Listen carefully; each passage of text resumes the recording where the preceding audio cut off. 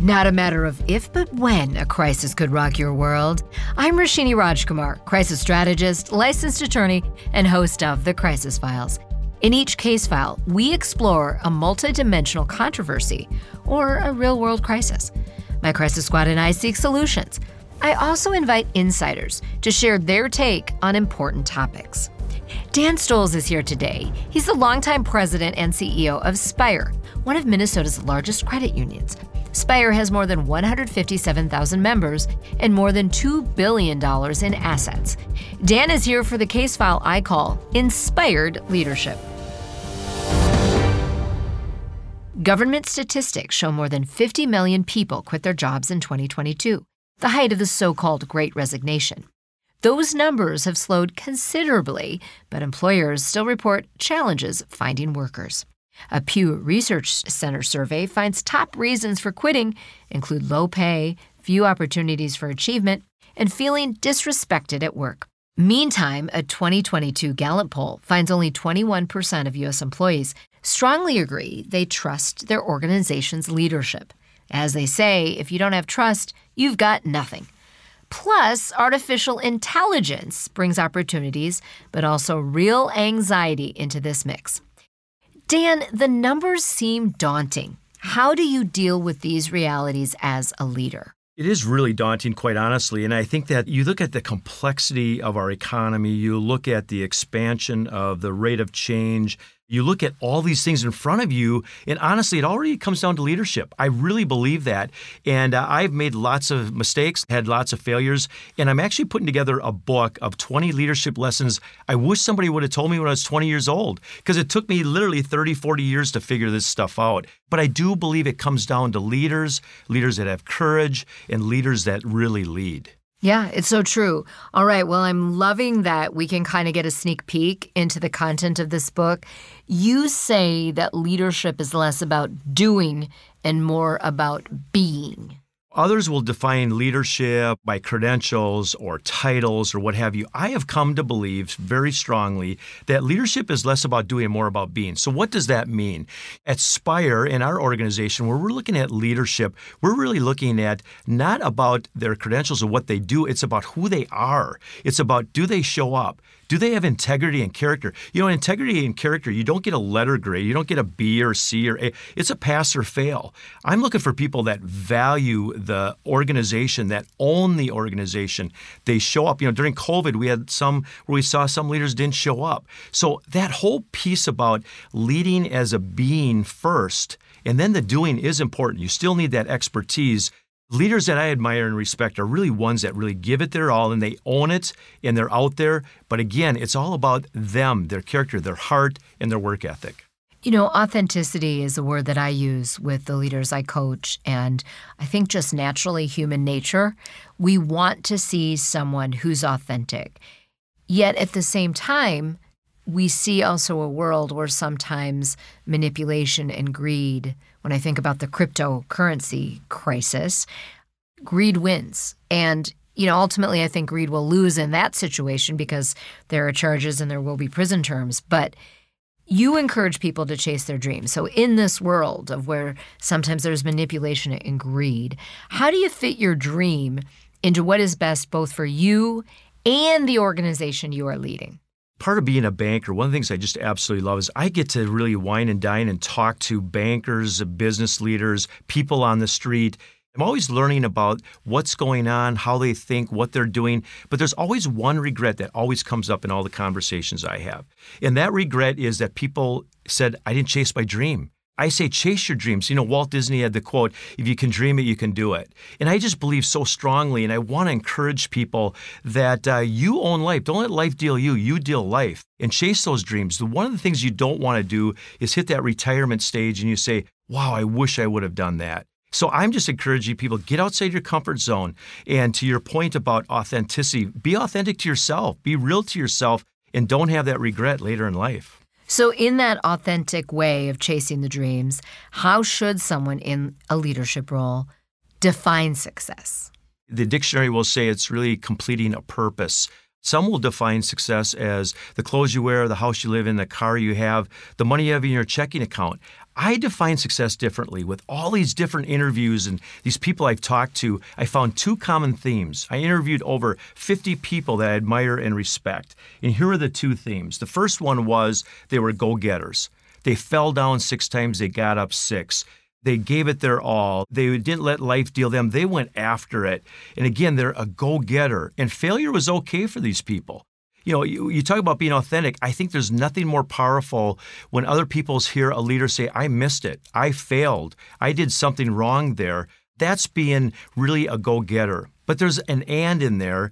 It's not enough just to be a go-getter. What I heard over and over again of these people that I respect and admire is that they're go-givers. They really believe in giving back their time, talent, and treasures, the 3 T's. And they make sure that they really pay it forward to coaching their staff up, to giving back to the community, giving back to people that really matter, and just really making a difference in this world. So to me, my definition is be a go-getter and a go-giver.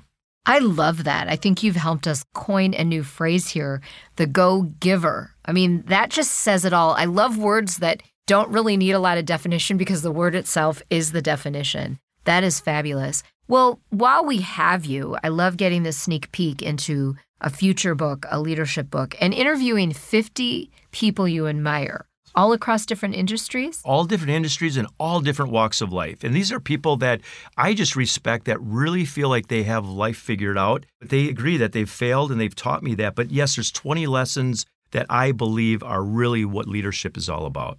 I like that you were open and used diversity and inclusion in a special way here because you didn't just go to people who looked like or walked in your shoes.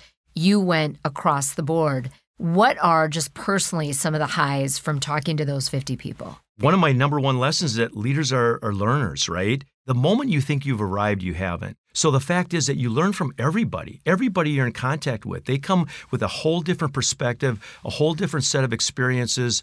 And I'm just amazed at how everybody really has something to contribute, but you have to listen, you have to learn. And these 20 lessons that I came up with are ones that are somewhat intuitive, but they're really not as well. I'm just going to throw one at you. One taught me that you have to have a personal board of directors around you. You know, I've got a board of directors in my business, but I need to find a diverse group that knows me well, but can tell me the good and bad about some of my decisioning. But I have a personal board of directors with people in all different walks of life, and it's helped me immensely. But that's just a sneak peek at some of the things I learned by listening. Well, so many lessons that you've shared today. Who would you say are some of your inspirations? And I do want to share with people, I know you're a private person, but you have been married to your wife for nearly 40 years. You have 3 children who are married themselves. That in itself is a definition of success, is a relationship that has lasted that long, obviously ups and downs. We've been married 39 years, my best friend. 3 kids, but I've got 11 grandkids too, Roshini. Pretty unbelievable. But, you know, it's a secret of success in a marriage is 2 words, is yes, dear. No, I'm just kidding you. But it's literally the give and take. It's literally listening and the give and take. And to that point, guess what? My wife is one of my board of directors, my personal board of directors. I love that. I think that is so fabulous. And, you know, I've known you now for several years in the Twin Cities business community. You're very private and personal because I kind of assumed you were married. And meantime, you've been married 39 years. I love it. I mean, that is a testament to who you are. And you've integrated her into your life in every way. You consider her an advisor. She's on your personal board of directors. I think it's fabulous, Dan. You know, we talk about in business about teamwork all the time. You know, if you want your dream to work, you need teamwork. We're a great team. We're totally different. I like to be out. She's more private. And so, again, you respect the balances of that and you understand one another. And it truly is to have a great team. You have to really understand your staff, your team, the people around you. And once you have that figured out, you can do amazing things. So some of your lessons you can credit Robin because you bring those lessons to work. and you're embodying and role modeling for your team, your employees, what it's like to trust, to share, to compromise. I think that how you are in business, it needs to align, be authentic to how you are in life with your family, kids, the community piece. So there has to be congruence and alignment of a true leader who's being authentic, that's who they are on camera, on the air, off the air. They have to be that same person, in my view, to have that person of integrity and character. I love it. Well, Dan Stoltz, a pleasure to talk with you. Thank you so much for being with us on The Crisis Files. He is the president and CEO of SPIRE Credit Union. And just a little sneak peek, by early 2024, Dan will be the leader of a merged, yet to be named, credit union and financial institution, which will double the $2 billion under assets to $4 billion under assets. Congratulations on that. Thank you so much. This Crisis Brief is powered by Roshini Multimedia. My entire team and I wish you and yours a remarkable and crisis-free 2024. Number 1, leadership is less about doing and more about being. Number 2, create your own personal board of directors. They lift you and keep you authentic. Number 3, the most successful leaders are both go-getters and go-givers. Thank you to our podcast producer, Kim Inslee, and audio engineer, Tom Hamilton. Please rate and review The Crisis Files on your platform of choice so others can listen for crisis prevention information. Catch up on all case files at thecrisisfiles.com for the show archive plus special videos. Follow us on Instagram and YouTube at The Crisis Files. We do not provide legal, financial, medical, or PR advice for particular situations, but strongly recommend you seek out professionals to help with your specific need. I'm Roshini Rajkumar. Join me next time on The Crisis Files.